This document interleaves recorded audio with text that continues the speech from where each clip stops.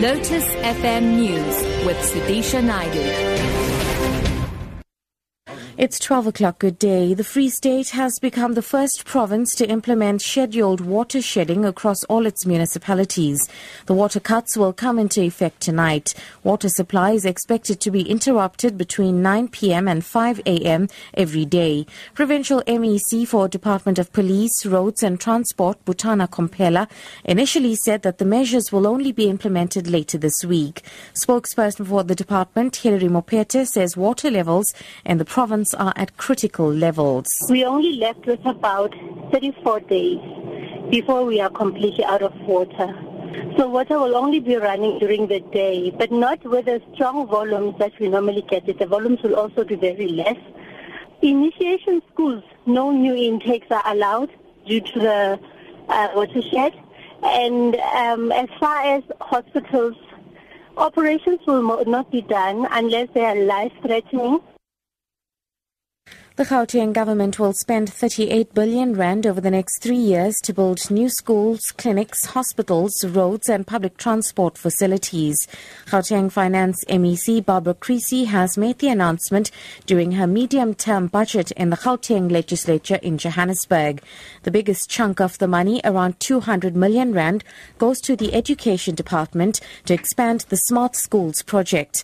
About 150 million will go towards providing support for small township businesses. Money will also be allocated to the Health Department to digitize patient files. It's hoped this will reduce patient waiting times at health facilities. In other news now, veterinarians from the Department of Agriculture, Forestry and Fisheries have given government the go-ahead to conclude the Africa Growth Opportunity Act, or AGOA. Minister of Trade and Industry Rob Davies says health certificates have been issued and are waiting to be signed by the U.S. government.